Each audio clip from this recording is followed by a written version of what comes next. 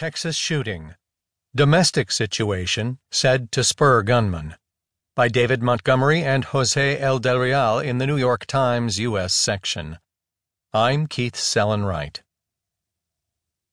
Law enforcement officers investigating the mass shooting at a church that killed 26 people here said Monday that a domestic situation within the gunman's family may have motivated the killing.